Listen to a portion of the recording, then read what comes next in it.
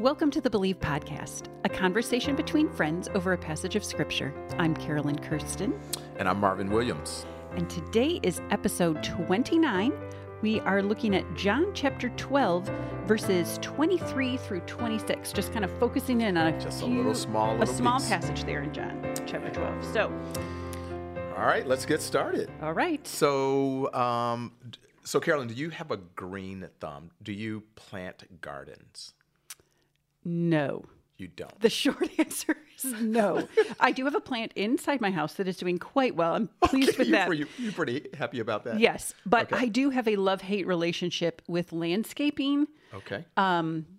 Mostly weeds really is the thing. And I try, as I'm weeding, every spiritual analogy, trying to, Lord, what are you teaching me? I know, got to get to the root and all that. But as far as like a vegetable garden, we have only dabbled. Steve grew up with his family had a very substantial garden, and so that has made him want nothing to do with gardening. Oh, wow. Okay. In a vegetable garden. So we have dabbled a little bit, a few tomato plants along the garage, but that's been years ago. So not really gardeners. Are you guys? Yeah.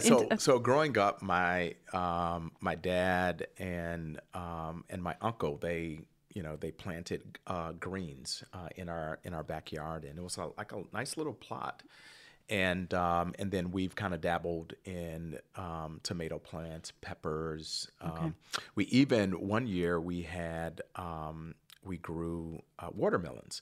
And again, watermelon plants, they just take over the entire garden. It's horrible. But the interesting thing is, which I find very fascinating, is you can have one seed. We did cucumbers too.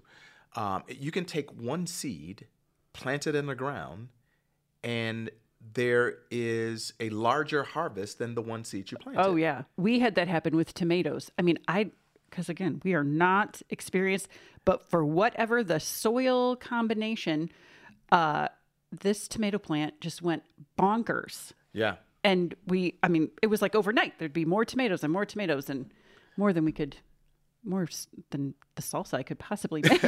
So, well, I just find it fascinating that it's in one seed. And if Jerry Balmer is listening to this, he will tell us this is what farmers do. Farmers would say, duh, This is what we do all the time. In one seed, there is a fruitful harvest. Yeah. All that is contained in that tiny little seed. It is absolutely fascinating to me. But the not so good news, there's fruitfulness and potential in that one seed, but guess what? That seed actually has to die. For that fruitfulness to come forward.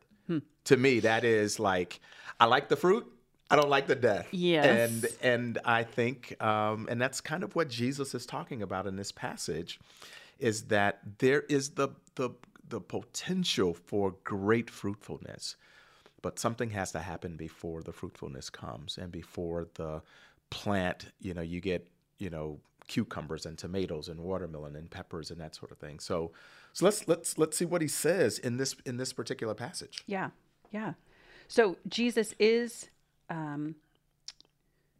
replying to his disciples and then this group of Greeks that are coming to say, who are you and right. What is going on here? Exactly. It's just been the triumphal entry into Jerusalem. And so they're wondering, so what are you about? And Jesus' reply is, the hour has come for the Son of Man to be glorified. Truly, I tell you, unless a grain of wheat falls to the ground and dies, it remains by itself. But if it dies, it produces much fruit. So there's our farming, gardening image that Jesus is using there. So what as you described, that is true for Jesus, and that's true in our lives too, that a sacrifice is what brings the great fruit.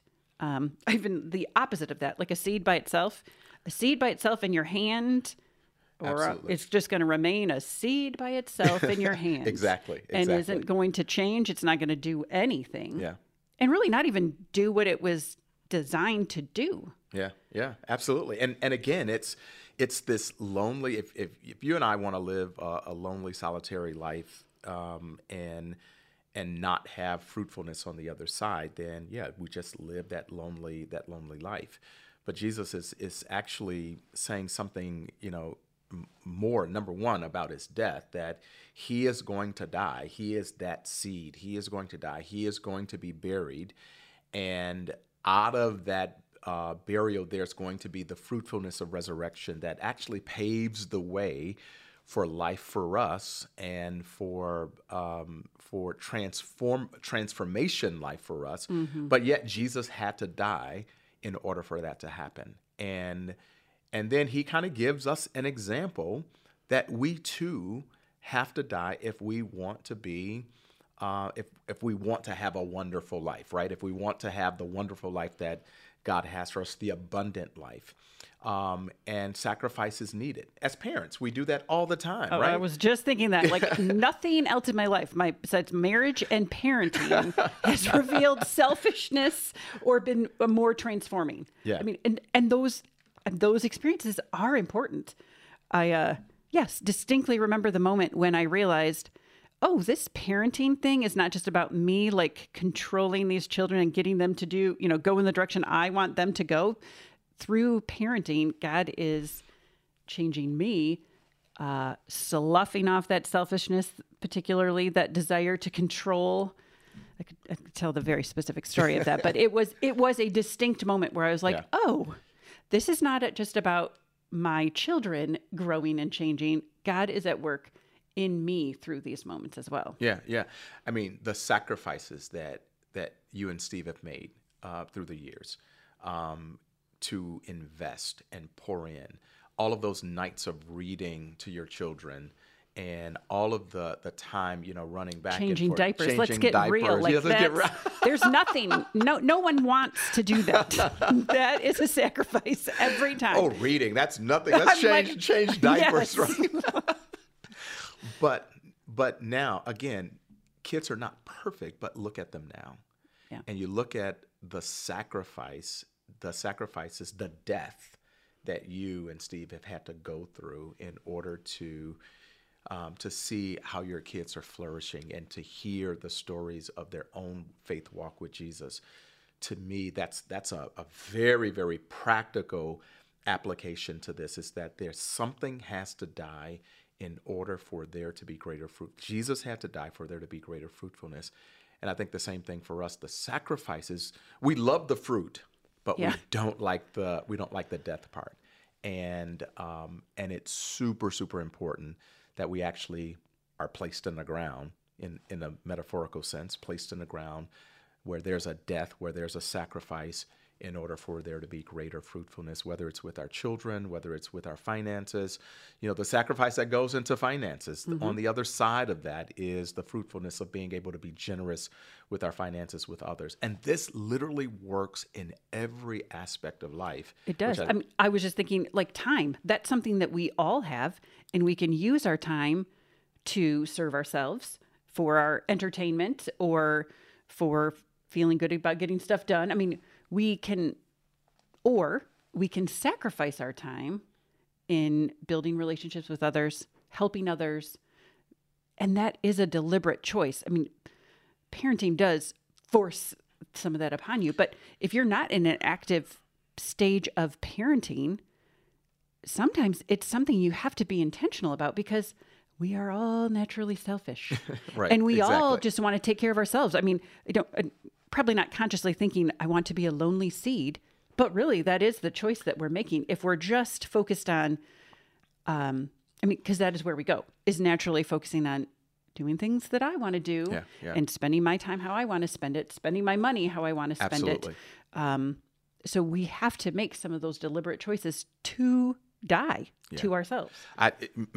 You can run this with all kinds of illustrations. Dying to our desires, for those who are single, and it's like, man, I'm created for marriage. I'm dying to my sexual desires so that I might have the fruitfulness of intimacy when I do get married. Mm-hmm. And so you can literally run this with almost everything, that there's a sacrifice that has to happen if we want to see the fruitfulness on the other side. And so Jesus actually prepares us. Even Paul talked about this in Philippians chapter 3. And he starts off with, though I myself have reasons for such confidence. If someone else thinks they have reason to put confidence in the flesh, I have more. Circumcised on the 8th day, of the people of Israel, of the tribe of Benjamin, of the a Hebrew of Hebrews, in regard to the law, a Pharisee. As for zeal, persecuting the church. As for righteousness based on the law, I was faultless. But then he goes on in the next few verses, and he says, whatever I have gained, all this resume, these things on my resume, he says, I actually consider them garbage. I am actually dying to these things so that I might actually know Christ in the fellowship of his sufferings, in the glory of who he is. And Paul says, I'm willing to give up being a Hebrew of Hebrews. I'm willing to give up the zeal. I'm willing to give up all of this stuff, and I'm willing to die so that I might know Christ and actually help others to know him. And I think for me and for every other follower of Jesus, what am I willing to give up so that I might have a fruitful life? So I won't be a lonely seed, but one that actually goes into the ground and says, something, I'm giving up something because I believe there's greater fruitfulness on the other side of this sacrifice. Mm-hmm. Yeah. And it is a choice that we have to make. We see the contrast even in this passage of, so just ahead of that was the triumphal entry. And here's this crowd who are, that's fun to be a part of the waving the palm branches. And, right. I can just imagine that other people started joining in and, oh, who is this guy? Yeah, I'm all for a celebration. Well, this isn't a good comparison, but think of like a Disney, when the parades start going, everybody wants to be a part of that. Part of the big crowd, the celebration. Oh yeah, that's super fun. But Jesus is contrasting that being a part of the crowd with being a specific follower, and what following him really looks like is sacrifice. It is laying down your agenda. It is walking in humility and releasing all that you are and have to what God is calling you to do. It's not a palm branch waving party. Yeah, it's joining him. It's joining him in his death. It's joining him with, being nailed to the cross, or here's my willingness to sacrifice something. So even when we talk about Lent, we're just coming off Lent, just finishing it up. And Lent is really about, what am I willing to give up so that I might go deeper in my love with Jesus? So some people gave up, pop, and they gave up television, and they gave up eating certain foods. And that was a sort of dying. Yeah. So that there might be, greater fruitfulness, number one, on Resurrection Weekend, but also fruitfulness even beyond Resurrection Weekend. I know people who gave up TV for Lent, and this was like several years ago, and they've not turned on their TV since then. And it yielded the fruit of greater intimacy in their relationship with their spouse. And so the level of practicality here is, what am I willing to die to? And do I really believe that there's something here's the issue, is that I'm scared to die to this because I don't know if Jesus is going to meet me on the other side with abundance. And again, we go back, a number of episodes ago, the scarcity mentality that I don't know if resurrection is going to actually happen on the other side of the Feeling cross. Like you just got to hold on to that's that control thing, yes. Right? I don't have that issue, so. Well, I do, so. I knew that. That's the reason I set that up. So. Yeah. Well, and your Lent, I can give a live in a real time example. So for Lent, I did not go off of social media completely, but shortened the time. So I have little, time limits on my phone, which technically I've always had the time limits on my phone, and then I just ignore it. What was even worse was that I was like, you know what I'm going to do? I ahead of Lent, I was like, I'm going to reduce the time to an hour for social media, and I'm going to stick to it. So then when I actually looked at the time limit, it was already at an hour. And I was like, oh my word, this is really bad. So shortened it up even more and was like, and I am going to stick to this. Yeah. Yeah. And the fruit of it, well, it really is quite obvious. The fruit of it is, oh, hi, family. Yes, let's spend a little more time together. Or, oh, not only time with my family, but other, activities too. Like, boy, the time that I was putting into that, which really is lonely seed, sort of. I mean, really, that's what it is. That scrolling. It. That has already been a powerful example to me, and I'm not going to scooch those time limits back. I have seen the fruit, even at this point. Absolutely. Moving, and there's lightness there, but I keep coming back to your lonely seed, and again, in my heart of hearts, I don't want to be a lonely seed. Right. I want to be a seed that actually bears fruit, and yet I know that there's going to be pain, there's going to be sacrifice, there's going to be the time limits and all of those kinds of things. And yet, and then trusting God on the other side of the sacrifice, there's fruitfulness. On the other side of the death, there's resurrection. And I think Jesus he actually gives us the example. He dies, was buried, and then ultimately raised again. And I want to be, deep in my heart, don't want to be that lonely seed. I actually want to be a seed that bears much fruit. And yet I know that something has to happen for that to happen. So, yeah. Yeah. Okay. Now we said it was through 26, but can we talk about verse 27? Because I think this shows some of Jesus's humanity and how he understands. Like as we're talking, we don't want to be a lonely seed. We want the fruitful life, but their sacrifice is not easy. And Jesus knows that. Like verse 27, he says, "Now my soul is troubled. What should I say? Father, save me from this hour? But that is why I came to this hour." Like Jesus too had that tension of, this is what I'm here to do, but this is hard. Yeah. And absolutely. Those emotions of that. So I think that is comforting. Yeah. As we're thinking about sacrifice in our own life, that Jesus gets that. We can talk to him about that. Absolutely. We can share that anxiousness, and he can provide the strength for that. So and that's a great point. And just to remind people, you're not sacrificing alone. You're not in it alone. And that's part of our purpose. That's part of our purpose, to be able to be fruitful. And Jesus recognized that our souls are troubled when we have to give up something in order to be more fruitful. And yet Jesus is our example for both the dying and the fruitfulness, but also the being troubled. And this, even when we get to the Garden of Gethsemane, he says, "Oh my goodness, I am like troubled over this, and yet I recognize not my will, but your will be done." And the greater good, the greater fruitfulness will come from those moments when we say, "Okay, Jesus, I'm going to do it. I'm going to sacrifice. I'm going to put time limits," or whatever it might be, because I'm trusting you that there's something good on the other side of this. Yeah. So as we wrap up this episode, what can we believe about God, ourselves, and others from these verses? Yeah, I think what we can believe about God is that he wants us to be fruitful.